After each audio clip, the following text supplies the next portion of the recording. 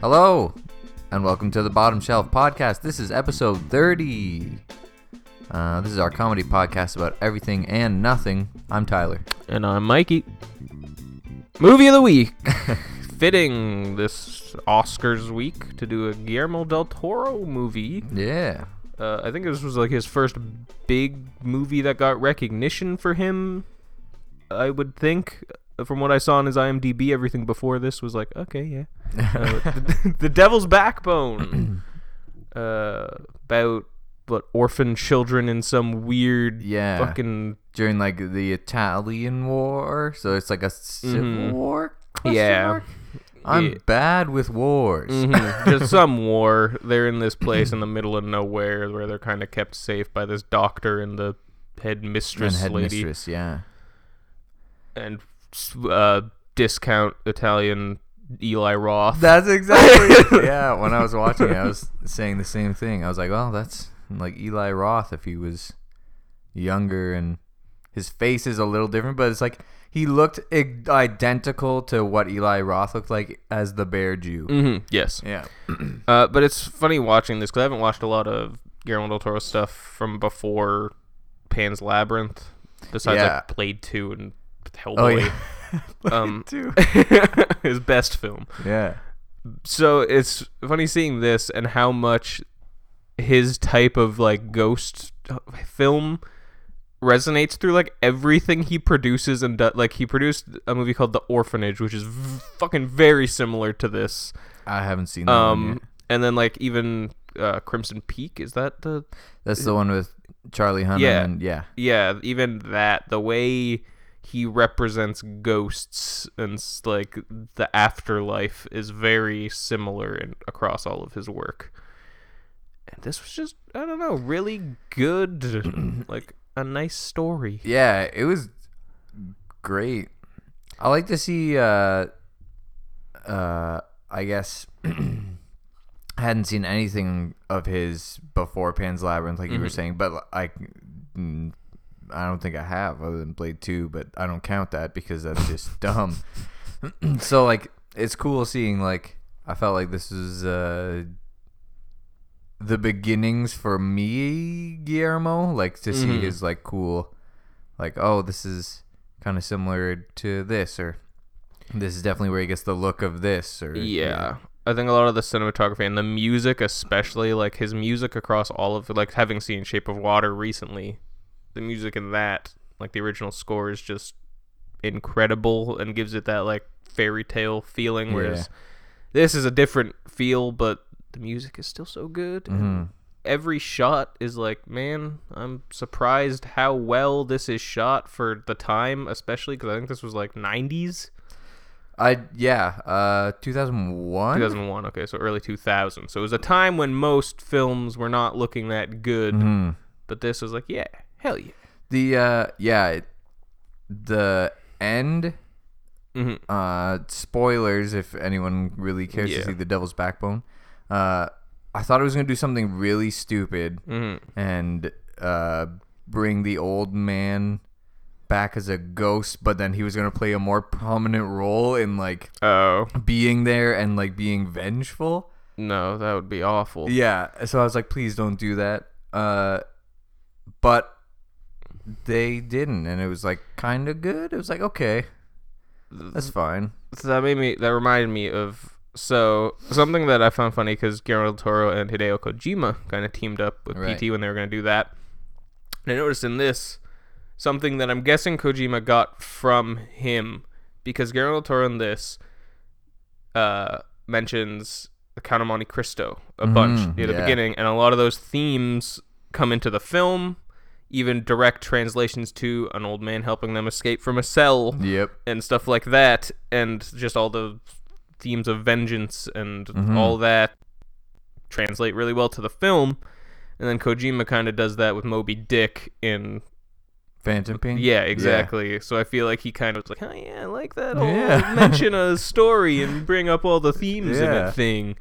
Let's work together, man. Oh, also the rum that he sells. Oh, no. Yes. I have to talk about that scene where he pours the shot glass of fetus juice rum, pickled baby fetus juice. Yep. I don't know. It was gross. And then offers it to the kid as like a, well, if ghosts are real and you believe in superstition, why don't you have this? Because this is basically the superstitious drink I sell. And he's like, no, thanks. The kid leaves and he just sucks it back. And I was like, gross. Yeah.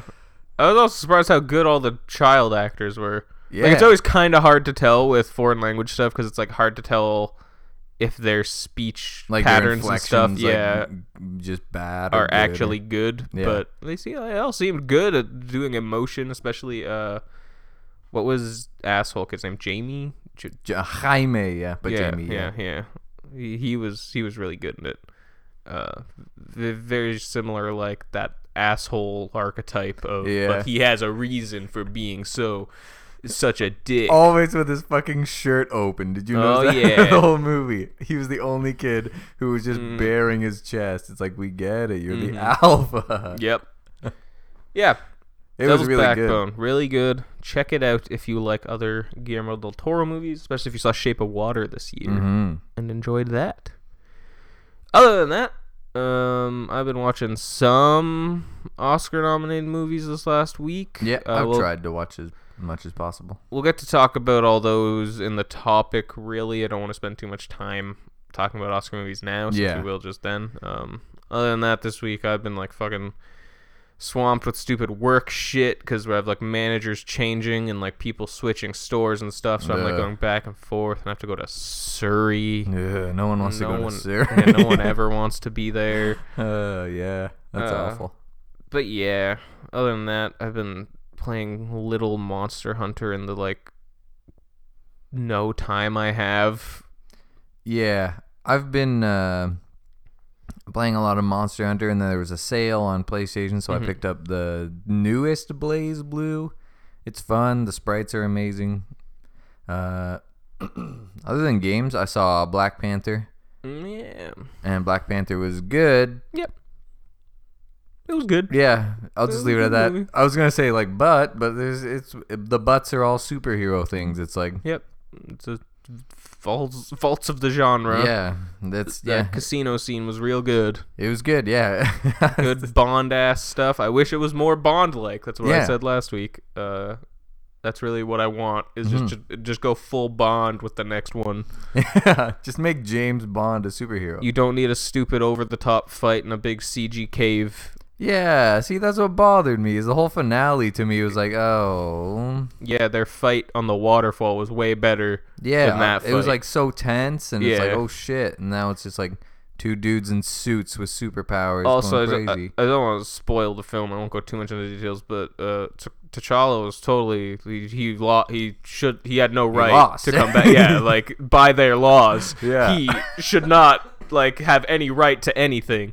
Even though the new guy's an asshole, it's like, hey, he won it fair and square. Challenge him if you want the new thing. But no, he just comes in and usurps the throne. Right. So he's a fucking criminal. Yeah. It was some bullshit.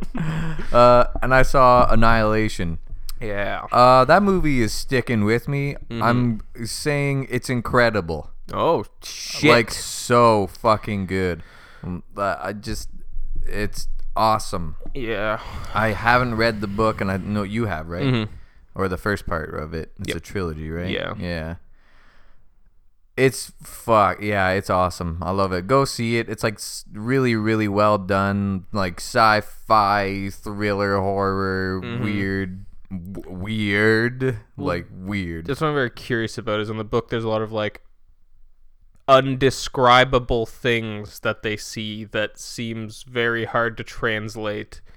If it's still that same thing where it's the staircase that goes down into somewhere that they end up going down. Yeah. Then what's down there seems very difficult to translate.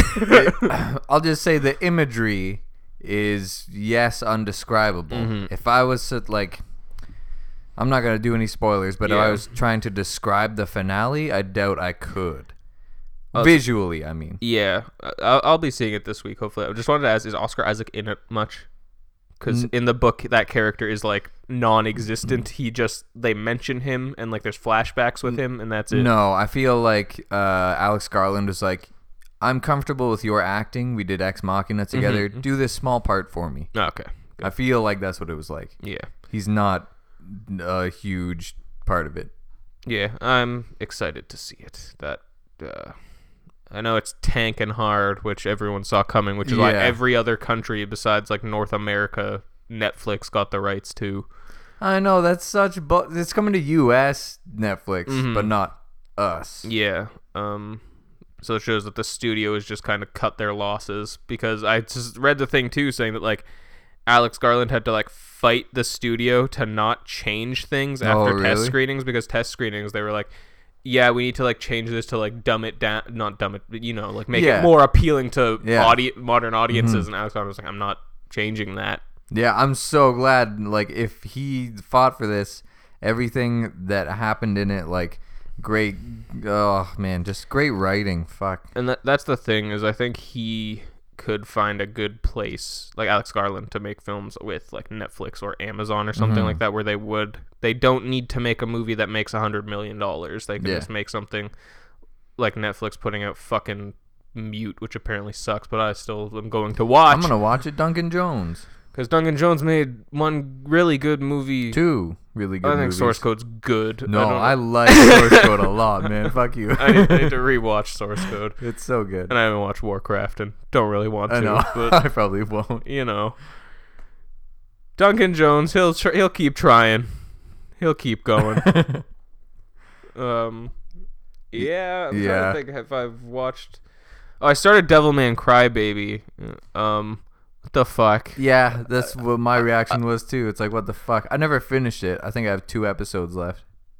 It's unique. I'll give it like animation style and everything. Like, it's really weird and it's unique. Like simple, but and I like it for that. It's just nothing's grabbing me in the plot so far in like the first 3 episodes, and I'm like, okay, this is like cool looking, so I'll keep watching it, but nothing in this is interesting. Yeah. None of these characters are really sympathetic or like you don't want to root for anyone. No. I find it's funny because I find that's the same thing. The only reason why I think I didn't finish it, and it's been quite a while, so I guess that says something.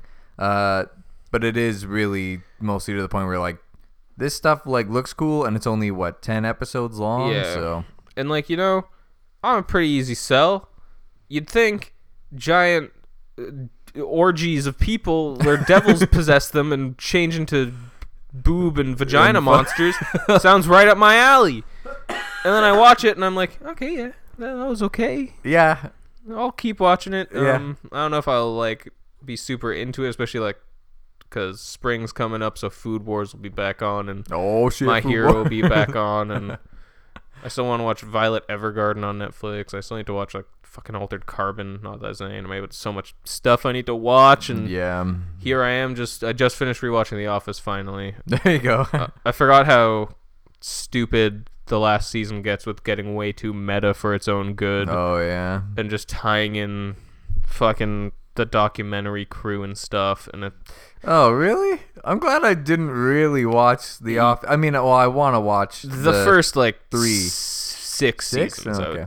Like the 4 to 6 gets a little but actually I forget if Michael leaves at the end of season 6 or 7. I never remember, even though I just watched it. I still don't remember. And then Ed Helms takes over, question mark? Yeah, he's in it like the entire time, and then he does, and I just don't like his character very much when he gets too much screen time. Right. Yeah, there's this, it gets not good. But yeah, suppose we should move on to topic. Yeah. This week, today of all days, when you're listening to this, or maybe you listen to it after this, which in case, fuck you, the Oscars are on tonight. So, I wanted to shed a little light on some of the movies we watched this year that may have not got as much recognition from the Academy because they're old prudes who don't care about a lot of good movies. Though this year, I will say, going through movies not nominated, there wasn't that many that grabbed me. Yeah. That, like, made me think back and like, oh yeah, that was fucking great. Well, there's like a bunch that I was like, yeah, I really liked those, Mm-hmm. but you think on them, it's like, well, I wouldn't put them in the Oscar category. Yeah, I have ones on here I wouldn't put in the Oscar category, but I think are just really good. Yeah, And there's ones I have on here that are nominated for like script or editing or they need just more categories most people don't give a shit about. Yeah, exactly. As sad as that is. But yeah, we will also go into some of the main categories after this and say what we think will win at the Oscars and probably be wrong because they suck and they'll pick stupid, shitty movies like Dunkirk. Okay, but yeah, what what have you had on your list? Of like movies that I enjoyed throughout 2017. Yeah. Here we go. I'm looking at them all right now, and I can tell you, Kong. Oh yeah. For some odd reason, Kong sticks with me because of its shots. Yeah. Its shots were so sweet, and at the same time, it's just a giant monkey It's just kicking the shit out of weird too. dino things, and it's like, it's a like big budget B movie. yeah, And that's great because all the characters are just dispensable, boring. yeah, Bulls who gives a shit. yeah. But you still are like, yeah, I want to see this monkey fuck shit up. This is good. Exactly. Also, John Wick 2. Just the action movies. Yeah, John Wick 2. Man, I'm thinking back on it. See, John Wick 2 had the problem of it was too much and too long. Yeah. But at the same time, when I think back on like the set pieces that John Wick 2 has, they overshadow the first one. I was gonna say John Wick 2 has the best scene ever. When I think it's common when they're just walking through like John Wick's on the lower floor. The subway, they're shooting their pistols at each other as they're walking. Yeah, just like through. That scene is the best. Yeah, John Wick 2 is great. I think overall is a movie I do like it more than the first one as well. The first one I think has a lot more like emotion to it, and it makes you care more. But 2 is just like a roller coaster ride of just crazy shit happening, and I feel like 3, where they set it up to go, will just be fucking ridiculous. Yeah, it's just gonna be everybody crazy. is trying to kill him. It's gonna be like way too much, and I'm guessing it's gonna be just as long as number 2. Yeah. So it'll just be like non-stop. Okay, can I have a break? And then they'll be like, no, 20 more guys show up, and you'll be like, oh fuck, okay, let's see. Yep. I'd say probably my favorite, and it is nominated, that I saw throughout the year was Get Out. Yeah. Get Out. Yeah, again, we'll talk a bit more about when we get to Best Picture. Mm. But yeah, that's a movie I'm amazed got nominated for Best Picture. Like, that's fucking insane to me.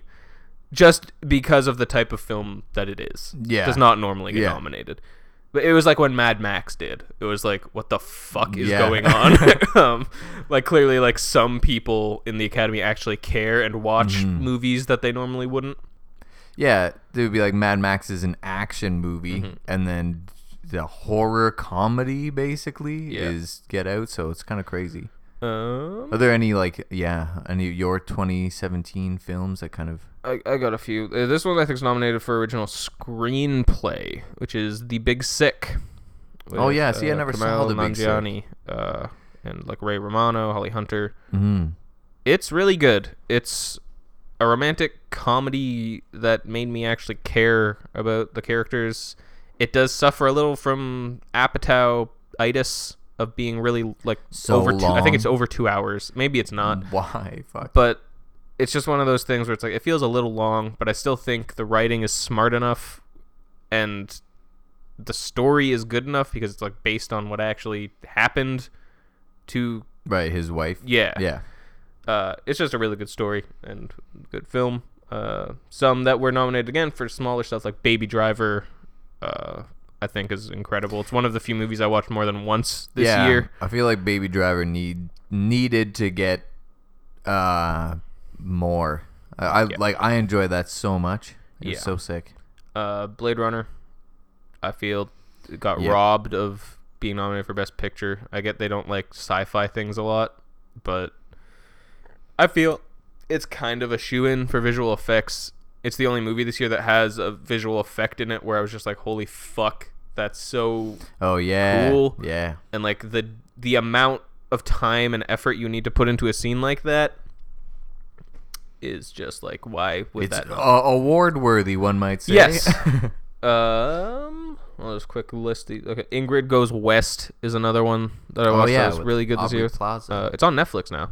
Sweet. I have not felt that uncomfortable watching a movie in a really long time. Even like a horror movie hasn't made me as uncomfortable as this movie has. Oh shit. Because this one, it's just too real, I think, and delves into how people obsess over others on social media and people they follow, and fuck, Aubrey Plaza is like so perfectly cast in that. Yeah. Which is good to see after her being in so much like, shitty movies. Mike and Dave need wedding dates. Yeah.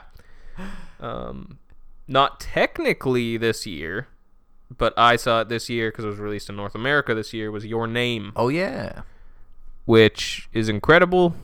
I think everyone should kind of try to watch it. It's just a cool body swap movie that, you know, there's not a lot of good body swap movies anymore. Yeah. No the Freaky Fridays of the world are gone. Exactly. That Ryan Reynolds, Jason Bateman movie, that was bad. Oh, yeah. Forgot about that. I gotta, like, I'm trying to think of ones I'm seeing right now on this list, ones that I really wanted to be good in 2017 that just bummed me out. Was Free Fire, remember that? Oh yeah, I never watched it. It's like, yeah, I watched it. And it was not, I mean, it was entertaining, but not great. And then The Beguiled, which I watched recently, the Sofia Coppola one, which is just boring, and a lot of stuff could have happened, but nothing did. Did you see It Comes at Night? No, I haven't seen that yet. I still want to see A Ghost Story. Oh, yeah, with Casey Affleck. Yeah, that's on Netflix, too. There's quite a bit of movies I still want to see from last year. And I'd say I liked Okja a lot. Oh yeah, Okja was good. I forgot that was 2017. A little heavy-handed, but good. Yeah. Just mainly like just Jake Gyllenhaal in it is great, and everyone. Yeah. Everyone complained about Jake Gyllenhaal being too over the top. Paul Dano's in it. Yeah. Paul Dano, yeah.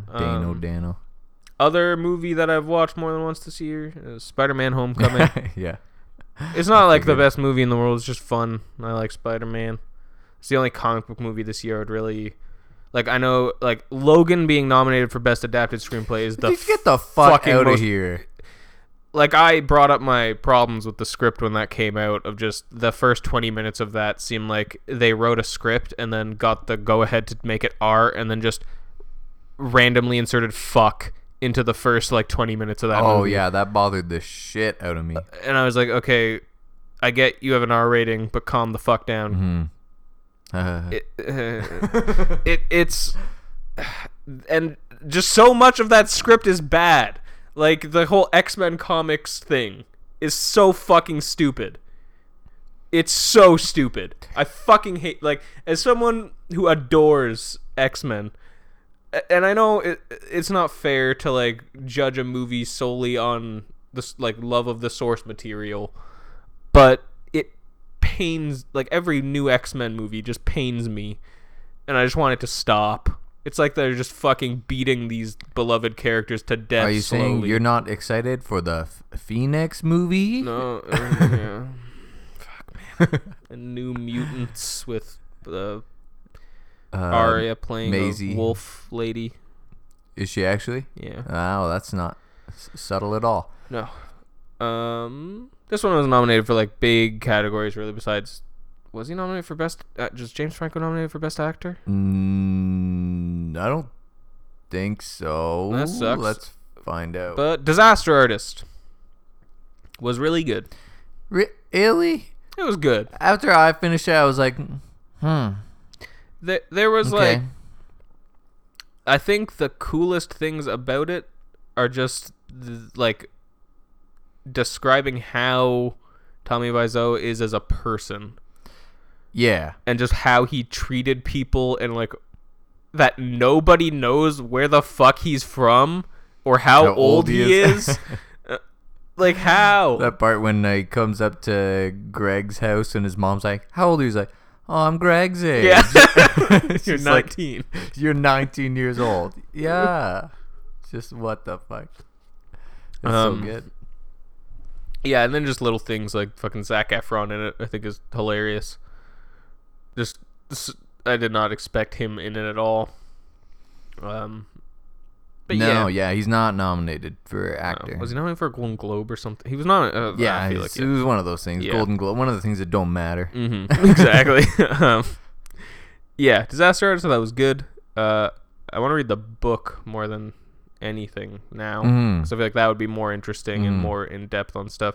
I also think Dave Franco was just very miscast. He doesn't look like him. He doesn't act like him. I feel like he was just James or Dave Franco. Yeah. That's all he ever is. No. Dave Franco is just Dave Franco. I also like seeing just like Seth Rogen and like Paul Scheer, I think is like the bald guy. Right. Just seeing like them show up. Same with what's his name? Fucking from Big Mouth and The League. He's the one who sells them the camera equipment. Oh yeah, Mantzoukas. Yeah. Yeah, just again, it's kind of like just James Franco bringing all his friends into a movie. But yeah, I don't know, it was good. And the end, just how much they reshot of the room with them in it, like the side by side at the end. After stuff. Yeah, that being the best part of the movie, I guess, kind of shows. To show how like spot on they were with their timing too. Yeah, except for the one thing that bothers me is James Franco doing that when he throws the bottle, he like extends it too much. Mm-hmm. And I'm like, why would you just do it? Why would you? I get that's like the joke. Everyone repeats it wrong, but right? I don't know. Well, who knows? And I got two Netflix originals. Oh, despite all the shit they get for every new movie they put out, everyone's like, Netflix is fucking trash. Cloverfield sucks. Mute sucks. That orc cop movie sucks. Right. Yeah. But there are two I watched this year that I thought were great. Okay. Gerald's Game. Fuck yeah, I missed that one. I mean, I can always. It's just a really tense, well done, simple movie that has just incredible performances from Bruce Greenwood and Carla Gugino. So it's just like Carla on a bed the whole movie, right? Yeah. See, there you go. Yeah, just her hallucinating and fucking going crazy and awesome. Other one, I Don't Feel at Home in This World Anymore, with Elijah Wood and what's the girl from Beautiful Creatures, that Peter Jackson lesbian movie. Yeah, no, I know who you mean. Yeah. It's just a movie about a woman whose silverware gets stolen and she's just fucking fed up with shitty people and then gets her crazy neighbor Elijah Wood to go on a quest to find these. It's very like Coen Brothers-esque. Doesn't like Elijah Wood have like a sweet hair style in that? Like it's like a gross braid or something? No, it's just like messy, like almost mullet-like. Yeah, that's what it is. But yeah, that one's great. It's by the guy who made it worked a lot with David Sandberg, I think his name is, the guy who did Green Room and Blue Ruin. Oh, nice. I think Macon Blair, I want to say the guy's name is. But yeah, he worked a lot with him, so it's very, very similar to those as well. Just great. Are you surprised like Paddington 2 didn't get? Wasn't that this year? Yeah. Oh wait. Did it come out? It came out last year. November. Did that miss? What would it get nominated for though? Animated. It's not animated. Never mind. It's a mix. So no, never mind. Fuck it. That's tacky. They'll never do that unless it's Who Framed Roger Rabbit. Yeah, because that was a great movie. Yep. But now we will move on to the actual categories of the Oscars. Just some of the big ones, and we'll see what'll win. Even though I haven't seen half the movies. The Best Picture. Call Me by Your Name. Which, okay. Darkest Hour, otherwise known as the most boring hour you'll ever watch of anything. Dunkirk, which is just watch a documentary about it. Get Out, won't win, but awesome that it's there. Lady Bird, haven't seen. Phantom Thread, looks boring and haven't seen, but apparently it's really good. Yeah. The Post, boring old Spielberg. Shape of Water, fuck yeah. And 3 Billboards Outside of Ebbing, Missouri, which I just saw finally this last week.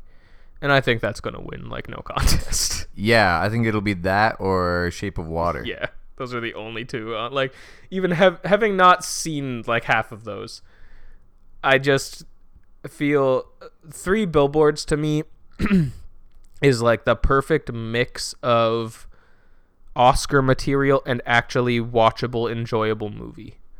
Yeah. It's like something that you're like, yeah, I could see that winning an Oscar, but it's something I would actually like to rewatch because that is probably the best written movie I have seen all year. Like, that will win Best Original Screenplay. If it doesn't, I will shoot myself in the head. I have not cared that much. Like, I have not actually had that transition of fucking hating Sam Rockwell's character. Oh, yeah. To being like, no, he's an all right guy. Really, he's a fucking racist piece of shit, like idiot. But yeah, but he has a heart and genuinely cares. There's also the one shot scene in that movie, like one when take. He walks across the street. Yes. Fuck, that's the greatest. I was like, oh my god, this is so good. But I hate you, Sam Rockwell. That's the thing though, that he does that. And you still like him at the end. Yeah, you're still like, oh, but you know, Woody Harrelson's fucking incredible. Frances McDormand, fucking incredible. Lucas Hedges why, if Sam away. Rockwell, well, I guess we'll get to that later. Yeah. But yeah, 3 Billboards, I think, will win. I think overall it's a better film than Shape of Water, and I love Shape of Water. It's just I think there are things in that, mainly her fucking a fish man, that will prevent the Academy from choosing that over 3 Billboards. Are you sure? Maybe the guys at the Academy love that shit. That's like one guy's fetish. He's like, I think it should win, guys. Okay. Actor Timothy Chalamet. Yeah, Chalamet. Yeah. From Call Me by Your Name. Daniel Day-Lewis for Phantom Thread. Maybe. Daniel Kaluuya for Get Out. Gary Oldman for Darkest Hour, where he plays Droopy Dog. Hey boy, Droopy Denzel dog. Washington, Roman J. Israel Esquire. Yeah. The fuck it was apparently like a not good movie, but he's up there. Okay, I'm guessing this will be I'm saying Darkest Hour. Gary or Gary. Daniel. Yeah. I would guess, just from like, I haven't seen any of these besides Get Out, which I can't imagine. No, he'll win. Yeah, they wouldn't. Maybe Timothy Chalamet. I don't know. Maybe he's good. No, it's gonna go. I'm locking in Gary Oldman yeah. completely. One of the old men. One of the old white men. I could see it be Gary Oldman, because everyone's like, this is the movie we need in these trying times. That's how a leader should be. Fucking Gary Oldman. I'm locking that in. Yeah. No contest, Gary Oldman. Lead actress is where things actually get interesting, because all those actors, who gives a fuck? Really, honestly, that is the most boring category. Yeah. I don't care is like, who wins. Holy fuck. But actress, Sally Hawkins for The Shape of Water, Frances McDormand for 3 Billboards, Margot Robbie for I, Tonya. Nah. Saoirse Ronan. Why spell it like that? Saoirse Ronan for Lady Bird, and Meryl Streep because they had to put her in. Yeah. So obviously you take out everyone besides Margot. Frances and Sally. Yeah. They're the only two. Okay, I was even gonna put Saoirse Ronan in there. Okay, sure. But I haven't seen Lady Bird, so I'm gonna go with Frances McDormand because everyone talks about how mad she is. I mean, it is really impressive that Sally Hawkins played a mute and carried an entire movie, and that dinner table scene, which I mentioned with the whole musical thing, is fucking awesome, and how much expression and much she can get across without speaking, even without like the sign language stuff. She really expresses emotion well. Yeah, it's great to see, like, because it's all face emotion and arm flailing action. But Frances McDormand, man, she like embodies that role and just becomes that character so much that like you believe she is a mother who has gone through this, And I think both of these actors, I think, is the best thing they've been in. Like, I think Frances McDormand, she's better in this than she's in, like, Fargo. That's the only thing I really know I only her remember well her from. Fargo too. But yeah, man, that's a really hard one. This one, Like, between Sally Hawkins and Frances McDormand is like the 50-50 toss up. I think Frances will win, based on hearsay and just really other award shows. Yeah, I think she'll win. Yeah, I think Frances McDormand will take it, which is crazy because Sally Hawkins was so good. Supporting actor, also more interesting than main actor. Sam Rockwell. I'm just gonna lock that in. Yeah, really, it's like Christopher Plummer for All the Money in the World. No. Willem Dafoe, Florida Project. I'm sure he's really good, but when he's up against Woody Harrelson, Richard Jenkins, and Sam Rockwell, I think Sam Rockwell has got it as well. Again, just because of what we were talking about, that it's nice seeing, especially after just mentioning in Devil's Backbone, how Asshole Kid was just asshole because thing happened to him. Mm-hmm. Whereas Sam Rockwell is like this fucking... He brings this depth to the character where it's like, he's not just asshole because he was like abused or something and like there's some reason. No, that's just who he is. Yeah. He's like a fucking cancer, basically. Yeah. In three billboards. Like, no one wants him wherever he is, but he's there and they have to deal with him. Yep. But then at the end of the movie, it's like, maybe he's not quite. Yeah, after he gets fucking nearly killed like however many times. Yeah. Classic Sam Rockwell. Yeah. I just think, like, because Woody Harrelson, throughout the movie too, I was like, man, he is doing so good. And I care for him as a character a lot. You know, he doesn't, in the end, like, have that much screen time compared to Rockwell and McDormand, at least. Yeah, it's hard, but Rockwell, I think. I'd say it's too good. I think I just like Sam Rockwell so much too that I want him to win. Man, if Sam Rockwell turned out to be a piece of shit in real life and something came out, I'd shed a tear. Supporting actress is boring. Mary J. Blige. Oh, it'll go to Allison Janney. Yeah, exactly. Allison Janney for I, Tonya. Leslie Manville for Phantom Thread. Laurie Metcalf for Lady Bird. And Octavia Spencer for Shape of Water. Octavia Spencer's good. She just plays sassy black lady. Yeah. So I don't know. Like, I think she's really good, too, in the way she uses Sally Hawkins for, like, therapy in a way of just she endlessly talks and she can't. But yeah, they're like the good contrast between two characters, but it's gonna go to Allison Janney because that's what everyone says. Yeah. Plus, she's playing a real person. True. Playing real people is hard. She's playing a real person who was a fucking psycho.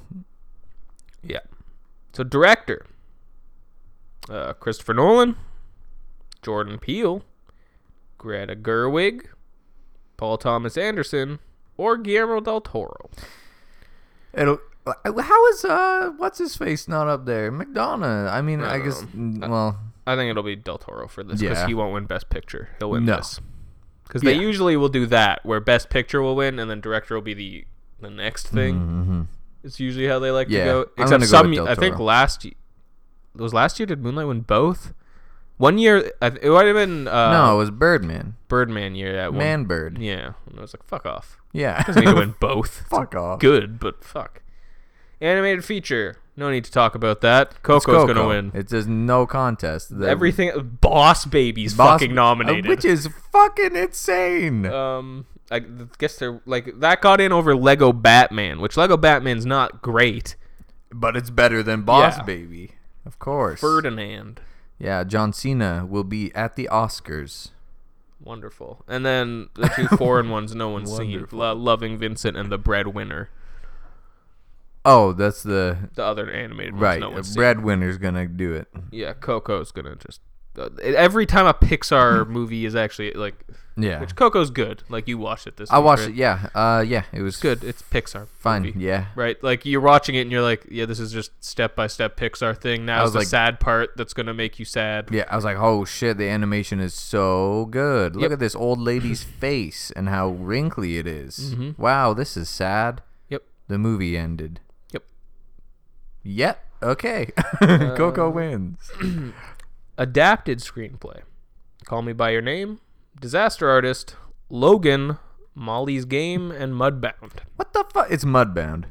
Yeah, I think Mudbound, or maybe I haven't seen Molly's Game, but it's Aaron Sorkin, so I assume it's written well. Right. But Is Aaron Sorkin the one who's doing that movie Unsane that's filmed all on a phone? I hope not. That sounds awful. It's someone like that Oh, who is God. doing the.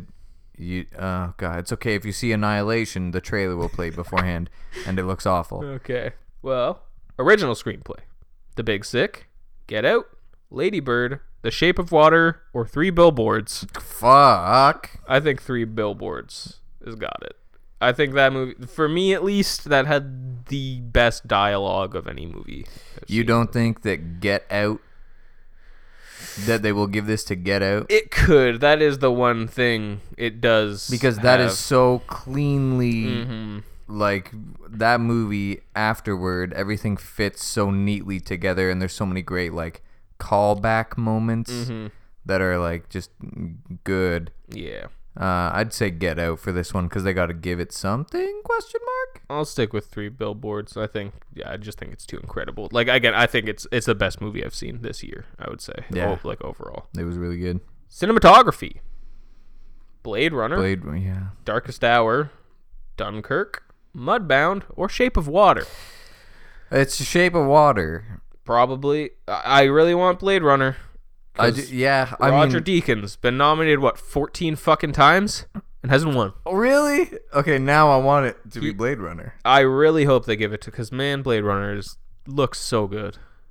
Yeah, It looks so that's good. the one thing that like holds up is the shots were so fucking cool. Dunkirk looks really good. As someone who's not the biggest fan of that movie, as everyone knows, it looks good. So maybe they'll give some like sound stuff to Dunkirk, I think, and technical things. Sound But- editing, Yeah, like that, but like dumb that should go to war Baby shit. Driver. Cinematography, yeah, Blade Runner. Yeah. I'm just gonna be optimistic and hope they make the right call. I'll say Shape of Water to be that guy. And then film editing, I hope Baby Driver wins, but it's up against Dunkirk, I, Tonya, Shape of Water, and Three Billboards. See, I don't care because I'm gonna go with Baby Driver because it deserves it 100%. Yeah. But they usually give best editing to shitty movies, so like fucking Hacksaw Ridge. Yeah, that was actually the worst thing to give editing to because when I watched it, I was like, "What the fuck? How did this win?" And I just want to say, original score, Shape of Water should win. It's against Dunkirk, Phantom Thread, Star Wars, and Three Billboards. I think Shape of Water's score is the one that sticks with me. I can like remember the theme of it. See, I can't remember the theme of it, but that's because I saw it quite a while ago. It just like, again, it's that like good, like it makes it feel like a ballet almost the entire time. Yeah, It's like I really can good. imagine it, especially when she floods the bathroom kind of thing. Yeah. Yeah, well, yeah, I'll say Shape of Water. Sure, why not? Original song, probably the Sufjan Stevens one from Call Me By Your Name. Or Right. Remember Me from Coco. It'll be one of those. Right. See, I listened to the Sufjan Stevens one. I don't know his name. And I also listened to the Mudbound one. The Mudbound one bless. is too long. Yeah. I don't know. It was good. They were all good. Remember Me's good. I'll give it to the Sufjan Stevens one. Because you know he's going to perform it. And the Remember Me will also be performed. Do they Yes. perform all of them? Yes. God. Yeah. The it's awful. Mudbound one is 6 minutes. Oh, God. Visual effects, I hope Blade Runner. I hope so. It's against Guardians, Kong, Star Wars, and War of the Planet of the Apes. That is fucking hilarious. It'll go to Blade Runner. It better win, because that is the only one that did anything interesting. Everything else is just CG creatures. See, I've seen more of the Planet of the Apes. And I will say, give it to Blade Runner. Yes. Okay, well, how are we doing on fucking time? I feel Oh, that was a God, long-ass yeah. We're discussion. 45 minutes in. Oh, So we could maybe get rid of shit. hypotheticals, question mark? Yeah, we'll just go on to a little play this week on Everyone's a Critic. Oscar or Sandler? Oh. So, these are Amazon reviews. You have to decide whether they are from a Adam Sandler movie or from one of the Oscar nominees I've picked. Jesus. Okay, so this movie, well, both of these movies had a 4.5 out of 5 stars. That is fucked. And these are 1-star reviews. Okay. Fantasyland in the gutter. Stopped after 15 minutes. Over-the-top language, good potential storyline, but left reality very shortly. Didn't like it. Very crude. So crude.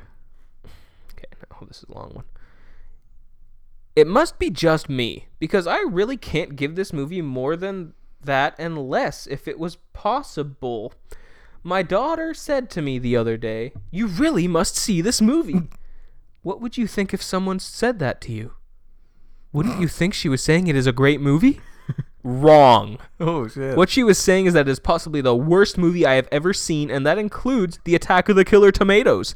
What a complete and utter waste of time. I cannot fathom what on earth the producer, director, cast, and crew thought they were doing. Rooting for good and expecting the bad guys to get theirs is a human pastime, isn't it? The craziest ending ever, on par with Allington Road, and that makes excellent acting pale into nothing. From the beginning of a very predictable movie, that the writers obviously realized this and made the ending so dumb as to make the complete movie a waste of precious viewing time. Jesus. We turned it off after 30 minutes, which was too long. My fault for not reviewing other comments about the language in the film. Oh, man. So much language. I think this wasn't that hard, but is it from A, Oscar winner for Best Picture, The Departed, or B, Don't Mess with the Zohan? Jeez. Okay, well, if they keep turning it off because the language is so bad, I'm going to go with The Departed. Yes. Because I'm sure that within like the first 15 minutes of that movie, he orders a cranberry juice. He says, the cranberry juice, what is it, your fucking period? So you just Don't Mess with the Zohan does have 4.5 out of 5 stars. 4.5. On par with The Departed. You know what's funny is every time I think of Don't Mess with the Zohan, I can picture the fucking poster so yes. well. It's like, why? Okay. So this next one, oh yeah, this first one, this guy left. Okay, so this is both movies are 4 out of 5. Okay. This is the 4 out of 5 review I got. Don't ask how this is a 4 out of 5. I did not order this for myself, so I have no idea. So far, I haven't watched this as it belongs to somebody else. And he gave it 4 out of 5. So he hasn't even watched it. Did he buy it as a gift? Did he say so? What was the No, beginning? he got it. He didn't order it for himself, so Right. he hasn't watched it yet. But he gave it 4 out of 5. Okay. So it's a good movie. Amazon shipped it fast. 4 out of 5. Okay. Frustrating to watch. Entertaining. Had to continually remind myself that it is just a movie. We'll watch again in about a year. Why would you want to watch it again if it was frustrating to watch? Next. Hope I influenced someone. You must watch this one to the end. This really is a crazy movie. At least once I gave up on it. Why? I don't remember. If you need a picker-upper from a bad day, watch this one to the end. You will be glad. Great acting, story, and best of all, ending. Glad I watched it to the end. Oh, man. Now, is this Oscar winner Titanic or B, anger management? Okay, it's anger management. Because he said if you need a good picker-upper. Titanic is not a good picker-upper. You don't know. He could be some sick fuck. He's like, I'm down. I want to watch how many people die. Okay. We'll do the last one for shits. Both again. 4 out of 5 movies. We could stand this movie only 30 minutes. I can't believe they can make that kind of a bad movie. It was waste of time. I don't suggest it to anybody. Damn. With such a great cast, how could you not like it? Right? Wrong. Oh, shit. Less than 10 minutes into the movie, we were so disappointed and it only got worse. Nothing new or original. If I had been at a movie theater, I would have walked out and warned anyone else coming in to go see something else. Anything else.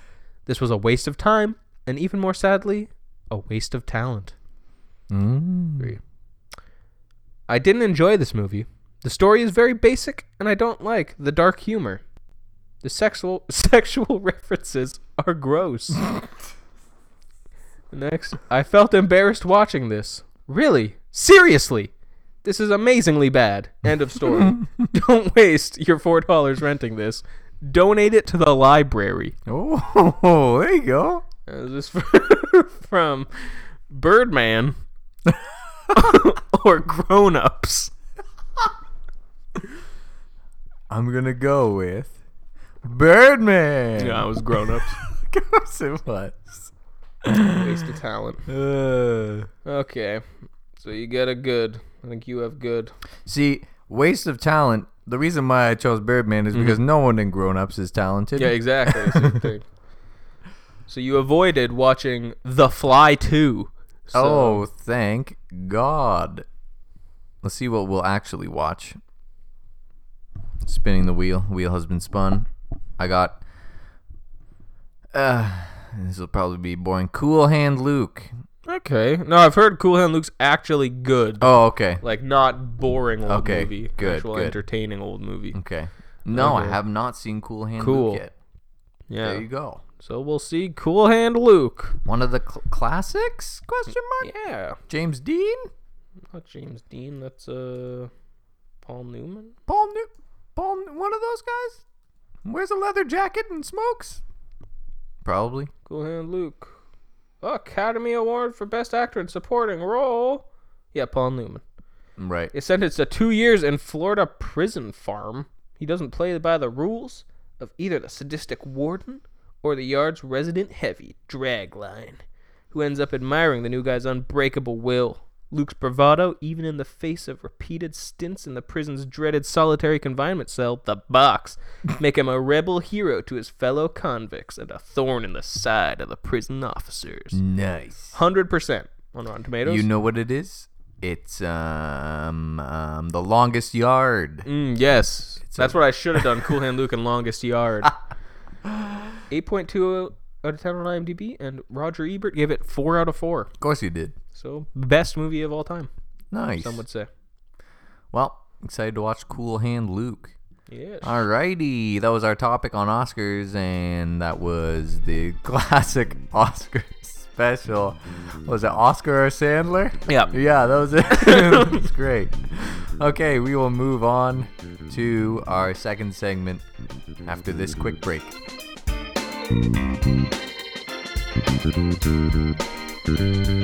Alrighty, welcome back to the Bottom Shelf Podcast. This is our second segment, It Writes Itself. This is where I generate a genre and actor from Mikey, and then he will do the same for me, and then we come up with our cool pitches. Yeah. Yeah. Give me that genre. The genre is ... Oh, good. This is fun. Near pornographic, in quotations, art film. Okay. Starring. Starring Ewan McGregor. We've he was had a Ewan baby. McGregor. He was Shit. a baby. Jennifer Love Hewitt or Aaron Paul or Emilio Estevez.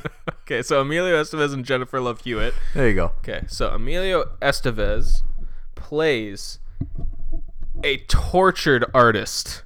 He lives alone in his art studio, which he rents out of small town in California. Okay. You know, not in LA. It's like on the outskirts. Sure. He has his art studio there because it's a little cheaper. He doesn't have a lot of money, but he can't quite get as much work as he'd like because the only thing he's good at painting is naked women. Mm-hmm. Not men. Nothing but a naked woman. If he tries to paint like a landscape, it just looks like a fucking toddler did it. But give him a naked woman, he creates art. But see, this causes a lot of like the locals in the town. It's a smaller town, even though it's right outside of LA. Right. So he could just go to LA, but he doesn't. He wants to make his own way. He's afraid to get out of his comfort zone. Uh-huh. But a lot of the locals are like, oh, that's kind of like, it's too risque. We don't want. So like the local not mayor, but well, yeah, sure, mayor. Sure, mayor. Why not? Mayor of their town, played by what the fuck's his name from John Lithgow. Okay. Cool. So he's like, he stops by and he's like, Jimmy, you decide to get a real job yet? He's like, no, okay. I'm doing my art here. It's my thing. I bought the studio, or I'm renting the studio space. I'm on the lease. You can't do anything about it. He's like, yeah, well, funny thing about that is I just bought the building. Oh, shit. And if you don't start making a profit out of this thing, I'm going to have to evict you. Because guess what? There are a lot of businesses coming out of LA that can't get studio space there, looking to get stuff, and I want to profit on that. So you listen up here.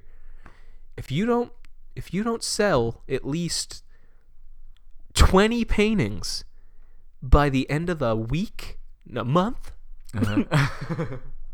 you're out of here. By the end of the week. You're out on your ass. And then he gets out. Emilio's just like, God, and like freaks out and like starts throwing his like supplies everywhere. He's like, God damn. Just sitting in his room of naked women, right, paintings. And then he's like, hey, I gotta get painting then. And then he puts out an ad in the local paper on Craigslist for models. And he keeps getting models to come in. And he's like, no, not good enough. No. They're getting naked. And he's like, no. And he needs the perfect model. And then finally, a not so young woman. Not anymore, yeah. Played by Jennifer Love Hewitt comes in. And he's like, okay, strip. She's like, oh, is this nude modeling? He's like, is it nude modeling? Yes, it is. Get naked. I need to see how you look. And then she like starts taking it off, and he's like, my God, I found the one, the muse. And then he's like, you're perfect. You're hired.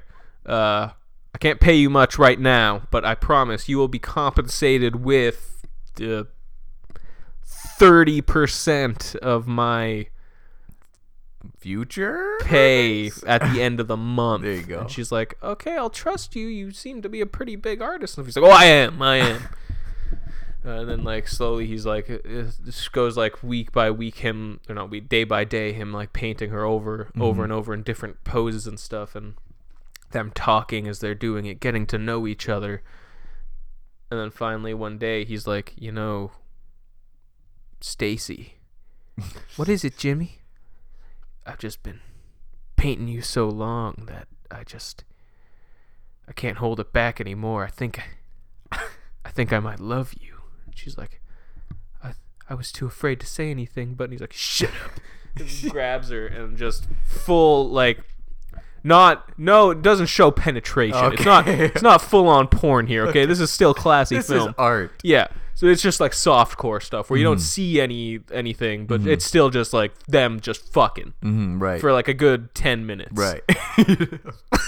It's like nymphomaniac shit. Yeah. But I've never seen nymphomaniac. But I assume it's like.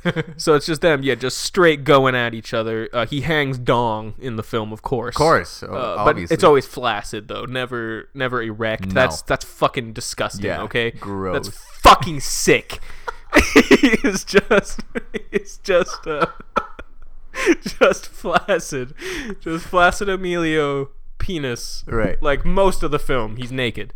He paints naked. Yes, actually, he needs. That's like the thing is he cannot paint properly. He has to be on equal footing with the models. Yes, that's what he explains to each model. During the auditions, actually, he was naked. Nude, yeah. So whenever he walked in, they're like, what? He's like, so I just don't want you to feel uncomfortable.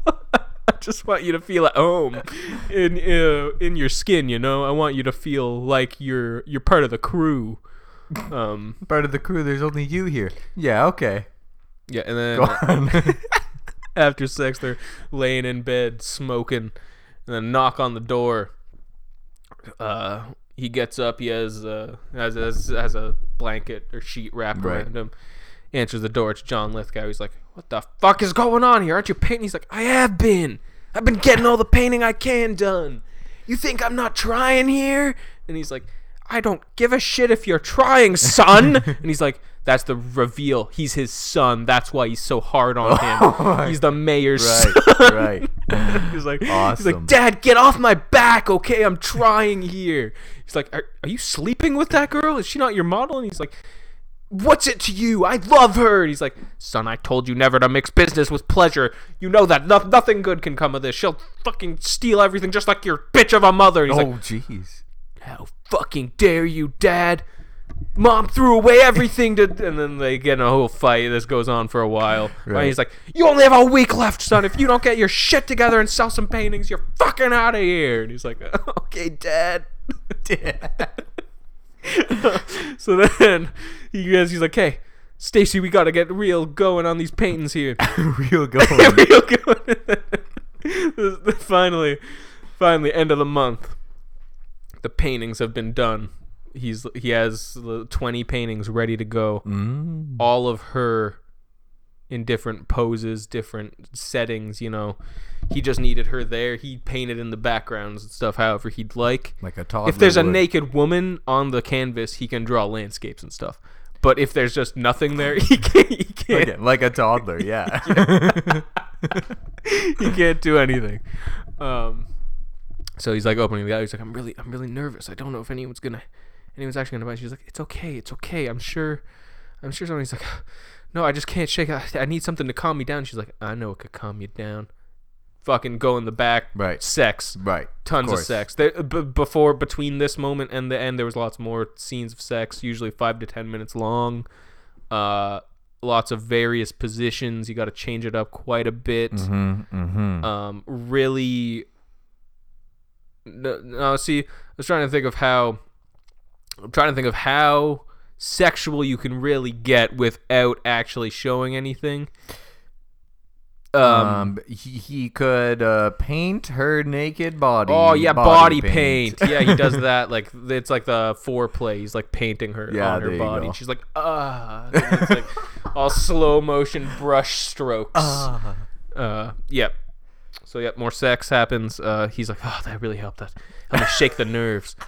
And then he comes out and people are already in the gallery, like looking around. He's like, "Oh God, I don't think."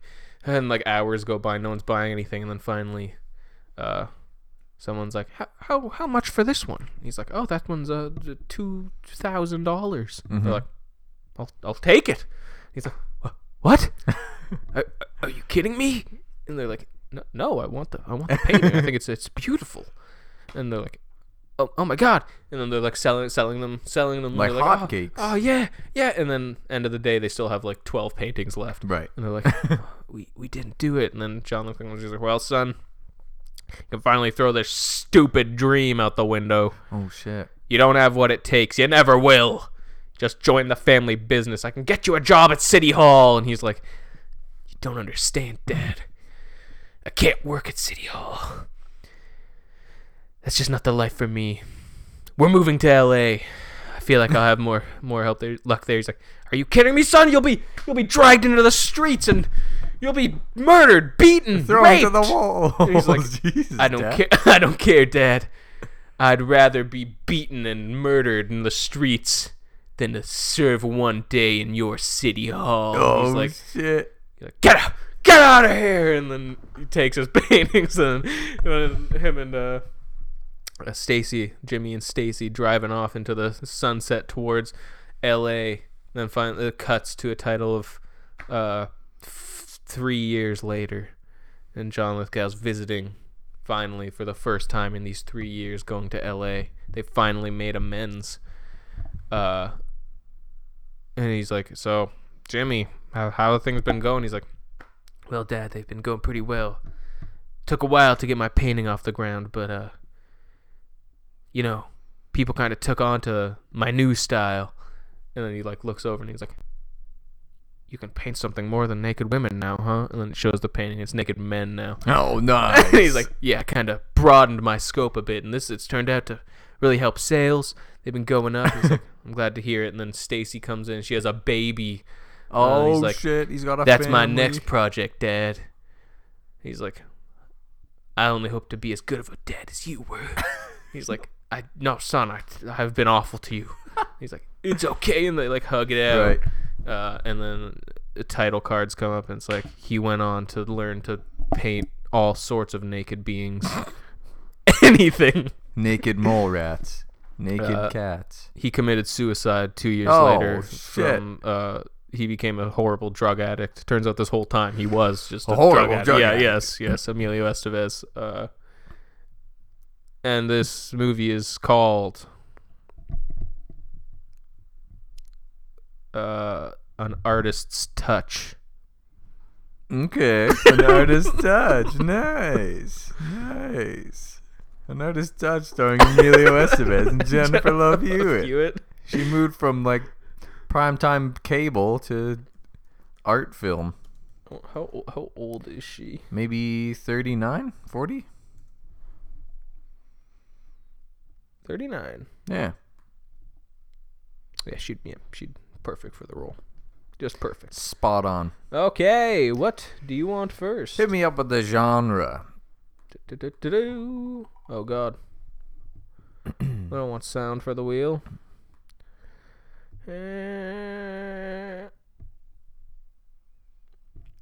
A puppet disaster movie. Okay, puppet disaster movie.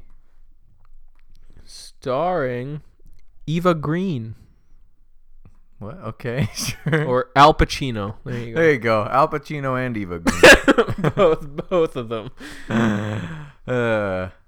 Okay. We're going back to what is it? Thunderbirds. Mm-hmm. That's what that show is, right? With the old puppets.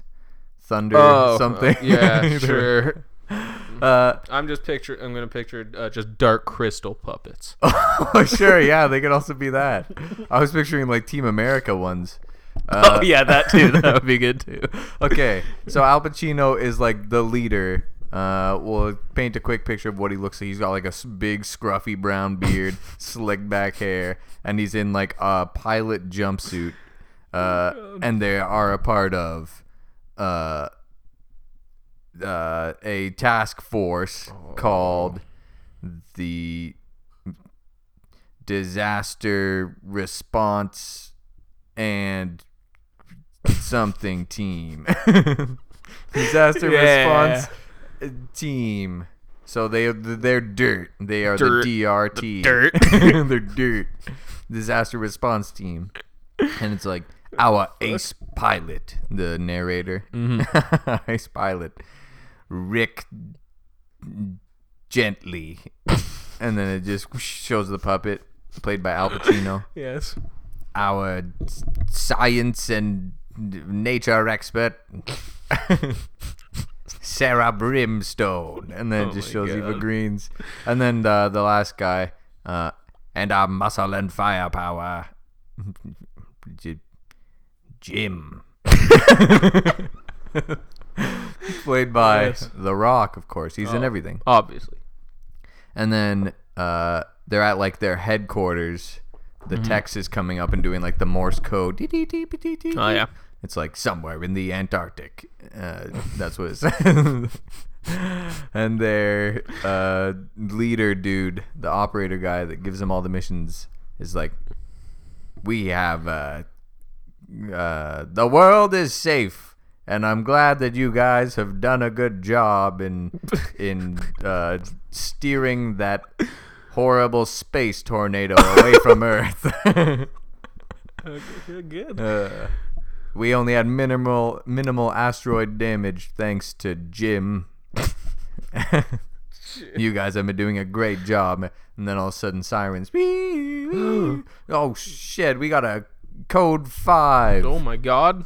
Dirt to your stations. And then it's just like they all hop in this weird jet helicopter thing. Oh, nice.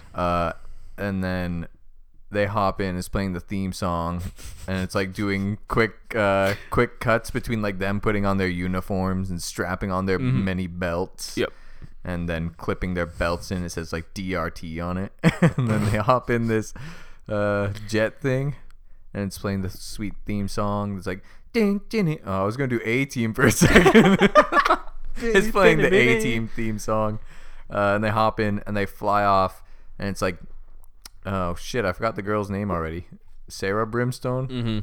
It's like, then Rick is like, Sarah, what are the coordinates of this storm? And it's like, the storm seems to be right over New York City. And he's like, oh shit. And then The Rock is like, don't worry, we got this. DRT to the rescue. And then they blast off toward New York City. And then they get to New York City, and they see in like the bay question mark that it's like bubbling. And they're like, my God, what do we think it is? And it's like, could be earthquake, maybe active volcano. And they're like, only one way to find out. And then it transforms, their jet transforms, and then goes underwater submarine. Oh. And then as they're doing this, it's just like a puppet submarine hanging from strings on like a blue background with voiceover over top. It's just like, what do you see? And then they like the blue, like a cardboard underwater volcano gets pushed onto the screen. They ran out of budget this quick. It seems like it's a oh my God, a dormant volcano that was under New York City is now active. Oh my And it's like God. they only see like the corner of it, and they're like, who knows how far this thing spans? And then Rick's like, we've got to evacuate the city. And then they blast up out of the water, and they transform into a helicopter. And then Sarah goes over their radio things like, New York, get out of here. And all the citizens are like, they're all puppets. And then and then as they're doing that, explosion happens from the bay, and the Statue of Liberty gets exploded. Oh my God. And lava starts pouring from there. And then it's like, well, DRT, time to really go to work. And then they're like, you know what to do, Jim. And he's like, I'm on it. And then he like zip lines down. Nice. And then wingsuits. And then zip lines again. And then he's on the ground in New York City. And then he's like stomping around, telling all these people to go away. And he sees the lava coming closer. The lava is tomato soup. This tomato soup lava is coming toward him, and he has like a backpack on his back and a bunch of like bombs strapped to his belt. Oh my So God. he's like, I know what we're gonna do. Oh shit. He pulls a Tommy Lee Jones from Volcano, and he like goes into this building, and he's like, everyone, you need to evacuate this building. And he plants charges on the building and then detonates it, and the building lands across the street and blocks off the lava. He's like, I've stopped the lava for now, but it's up to you, Rick. He's like, no problem. Sarah, take the controls. And he jumps down, and then what is Rick gonna do? He puts on a scuba suit and he dives down into the bay. Uh-huh. And he is like, Sarah, do you think these things are gonna work? And she's like, oh, no problem. I designed these cool ice charges. Oh yeah. New technology. You just gotta drop them in the in the center of the volcano. Okay. And he's like, all right, I guess I'm going in. And then he scuba suits. He's got like one of those things that you hold onto, and it like propels you forward. And he's like going down, and then it cuts back to DRT headquarters, and the main boss guy is like, how's it going out there, team? And they're like, just another day on the job, sir. And he's like, I'm okay. So it's going good? And they're like, yeah. And then Rick, it cuts back to Rick, and he's like, this is worse than we thought. And he's like, he drops the things, the cool charges into the, and they explode and they freeze. And he's like, my God, it seems to be working. And it starts freezing, but then he notices that the freezing material that has stopped it so far isn't holding. And then he's like, it's not holding. Do we have any more of those charges? She's like, I'm on my way. And then she flies over to the bay and drops like a care package for him. And he gets them and he's like, I have to go in deeper. And then the Rock's like, no, Rick, if you go in deeper and it doesn't hold, you could die. And he's like, it's a risk I'm willing to take. Yes. For DRT. And they're like, for DRT. And he goes in deeper into this volcano and plants these ice charges. And he notices that he won't have safe distance to get out of there. So he's like, DRT, it was an honor. He detonates these ice charges, and they're like, Rick, no. Rick. It's just like a flash of light, basically. Yeah. And then it cuts 30 years later. DRT is successfully fended off natural disasters and space disasters from the world. 30 years. But they haven't found a replacement for Rick yet. In 30 years? And he's like, DRT, I know it's been 30 years, but it only feels like 30 days. Rick's gone, and, well, no one can replace him. And then he's like, he was a good man. It's like, I know you said this. I know I said this before, but he truly was the best. And then you just hear a voice off screen. It's like, was the best. And it cuts. And Rick's in the door. And they're like, Rick. And then they all weirdly like puppet walk up to him. And they're like, how did you? Where have you? He's like, oh, I'll explain it all. But first, what's that? And then they look out the window, and there's like lightning and shit and dark clouds. And he's like,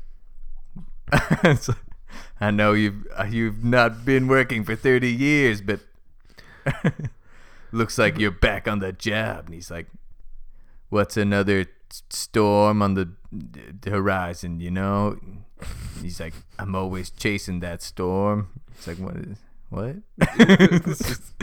DRT. And then they're all standing beside each other. It's like, get ready to roll out. And then Rick buckles his DRT belt, and then it cuts and it ends.